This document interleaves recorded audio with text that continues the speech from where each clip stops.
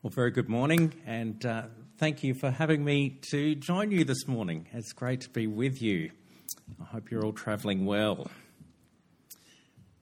Someone asked me at Sunshine, who is rich today? And who do we consider to be rich in the world today? And I think, well, my answer to them was basically anyone living in Australia. We're very rich, we're very blessed here. And so I think this is a bit of a wake-up call for us, this passage. Well, death is not the end. Your story continues. The great news for Christians is that our eternity is filled with the love, the joy, and the peace of knowing our loving Heavenly Father.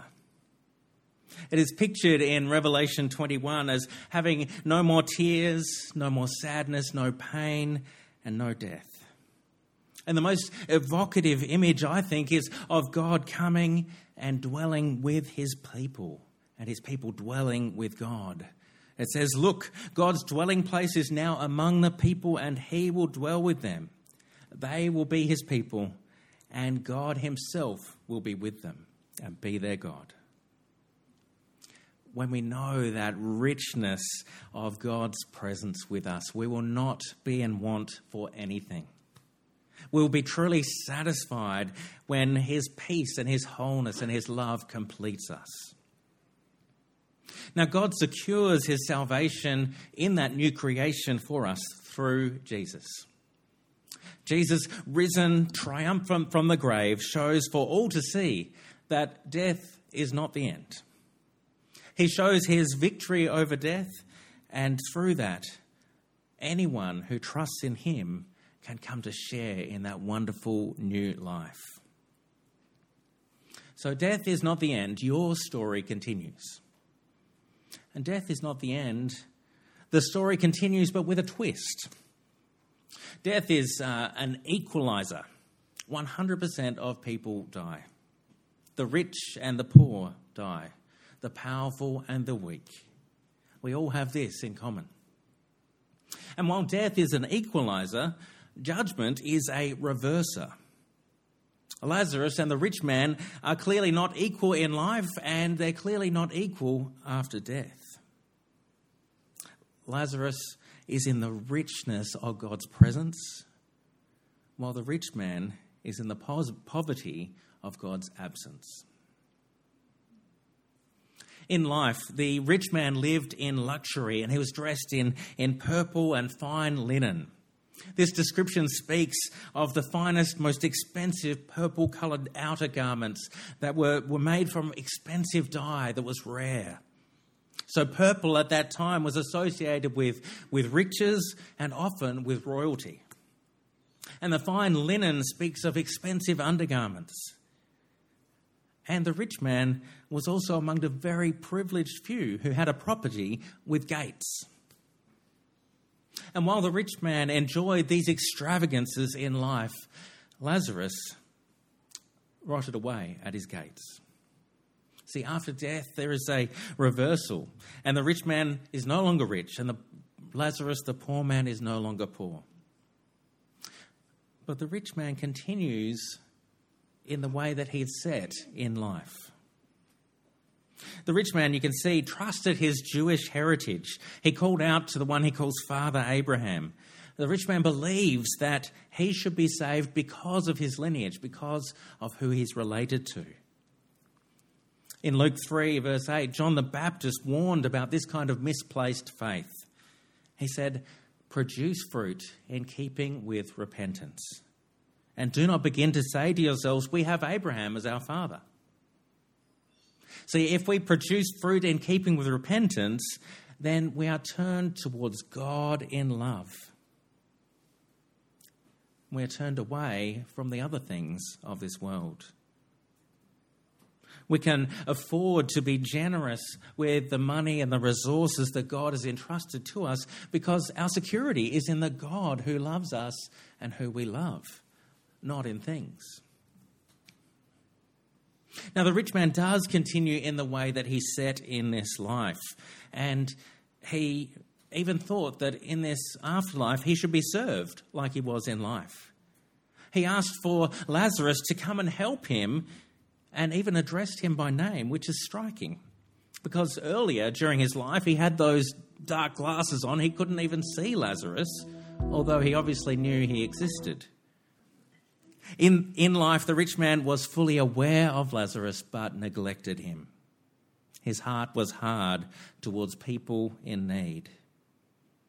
And while Lazarus is named here, he represents all people who are neglected by the privileged. Now, the rich man could have lifted a finger to help Lazarus in this life. He could have done what he asks of Lazarus now, but he didn't. The rich man's heart was set against the poor and needy in this life. He was set against people who God loves. And that hardness of heart continued into the next life, where he still sees Lazarus as somehow beneath him, as someone like a slave who might serve him. But now the rich man finds himself in torment. And it's not just unpleasant, it is torturous. This parable isn't designed to give us an exact image of life after death. It is a warning against the dangers of riches, and it's a wake-up call to trust in God now. The warning is strong because of the rich man's torment. So after death, is the rich man's torment eternal? Does he suffer in this hopeless situation forever? Or does it end? Well, there are different ideas about this, and I think there's a bit of ambiguity. Some theologians think the torment is eternal, and others think that those who don't repent will suffer and then be completely annihilated. But what is clear is that hell is not the imposition of a foreign punishment upon people. It is the continuity of a mad and stubborn rebellion against God. If we set our hearts against him in this life, he'll allow us to continue in that direction in the next. And what is also clear is that we don't want to go that way. If you think of God as the source of every good thing, which he is, that God is the source of love and light and connection and joy and peace, then it's clear that turning away from God leads to a complete lack of these things. No love, no light, no connection, no joy, no peace. In the rich man's life, he experienced all of the love and light and connection and joy and peace that he would experience. His experience in this life was the closest thing he would ever have to heaven, being in God's presence. But Lazarus' experience of this life is the closest thing he would ever experience to hell, to experiencing an absence of God. This parable isn't designed to tell us exactly what the next life is like. It's mostly a warning that our positions are set. There is a great divide set, a chasm between the two destinations, and there's no crossing over from one side to the other. It could be teaching that the rich man's torment is eternal, although I do have a small hope that he would be completely done away with, that the fire would actually consume him in the end. Now, thinking about Lazarus' experience, he was so poor that he longed for crumbs from the rich man's table. He hoped for a few measly leftovers. And Lazarus, who was probably crippled or at least so weak that he was unable to stand, he's covered in sores and the dogs come and lick him. Now, I'm not a medical professional, but I'm certain that having the local pack of wild dogs coming and lick open wounds is not a way to hygienically and quickly heal. So poor Lazarus, in this life, he had nothing and nobody, and he was a nobody. In the parable, he doesn't even speak. He's noticed by none other than God.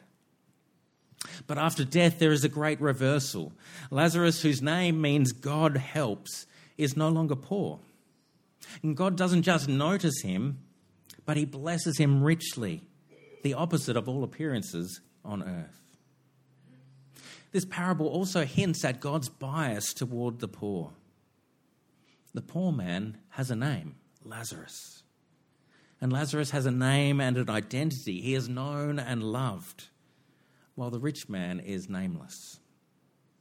And this is a purposeful dig at the Pharisees and other rich people.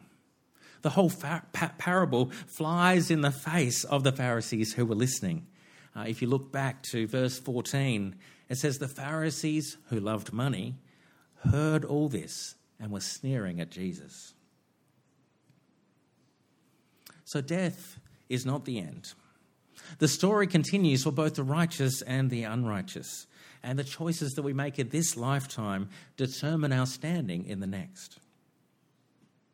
I think key to understanding this parable is the rich man's use of the word repent in verse 30.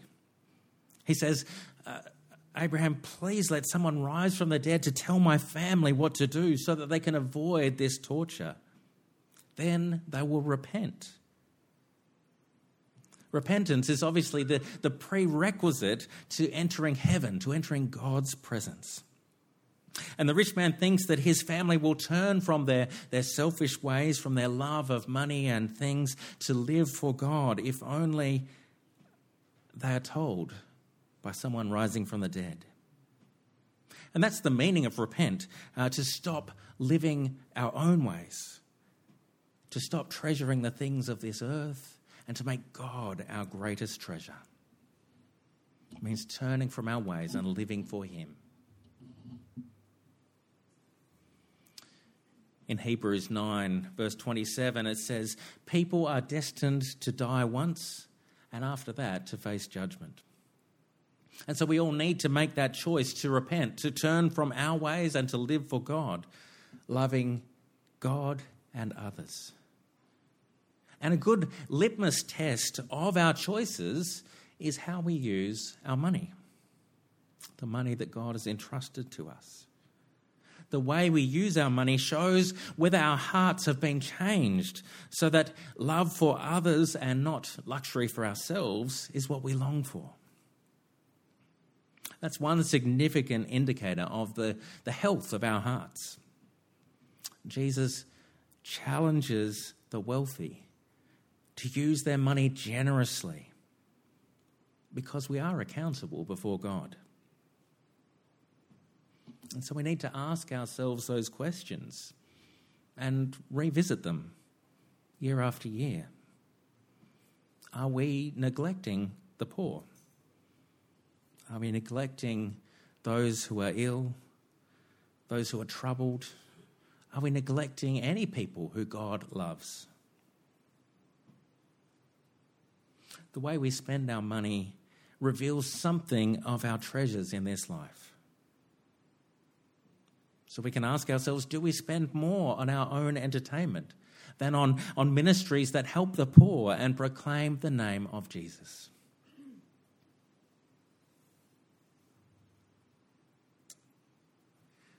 Death is not the end.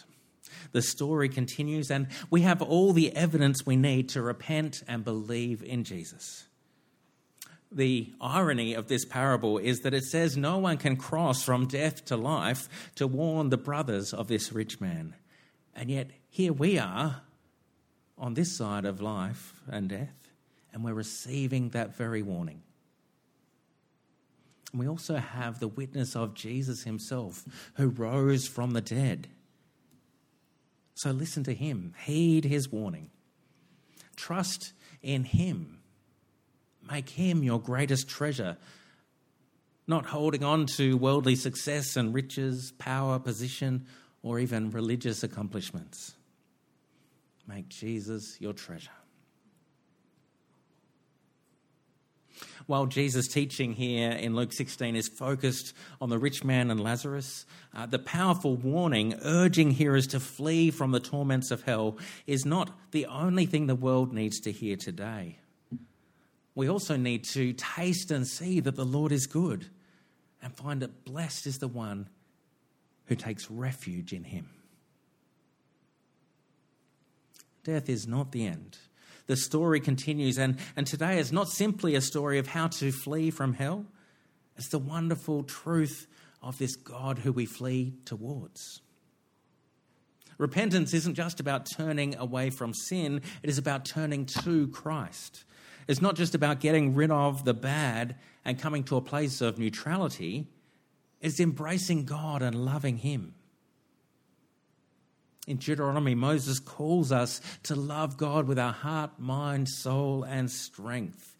And God is eminently lovable. Moses understood that God is the greatest treasure in all the world. He understood how valuable God was and sought to put him as that place in his life. He had tasted God and had seen that he was good, and we are to do the same. And when we experience how good God really is, then we find that nothing in this world comes close. We find that we look forward more and more to greater revelation, to going deeper with God, to falling deeper in love with him. And we delight in that great promise from Revelation of God dwelling with his people, of seeing him face to face. So as I close, let me invite you to draw near to God.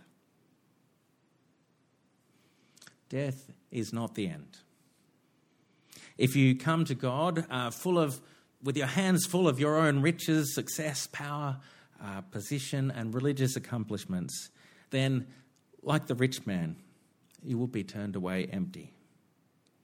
So let me encourage you to do some business with God, to spend some time in prayer, letting go of these things, all of this baggage from the world, and instead turn your eyes upon Jesus.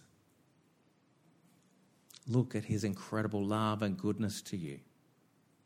Come to him empty, with your hands wide open, with nothing taking the central place in your heart except Jesus himself.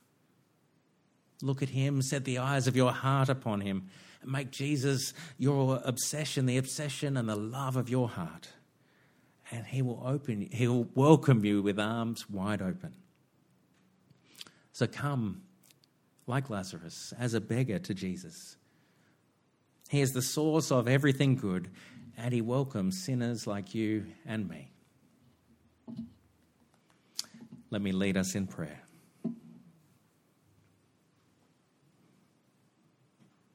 Our loving Heavenly Father, we thank you that this word from Jesus reaches to us from beyond the grave and gives us this warning of the danger of riches and of the great treasure that life with you is.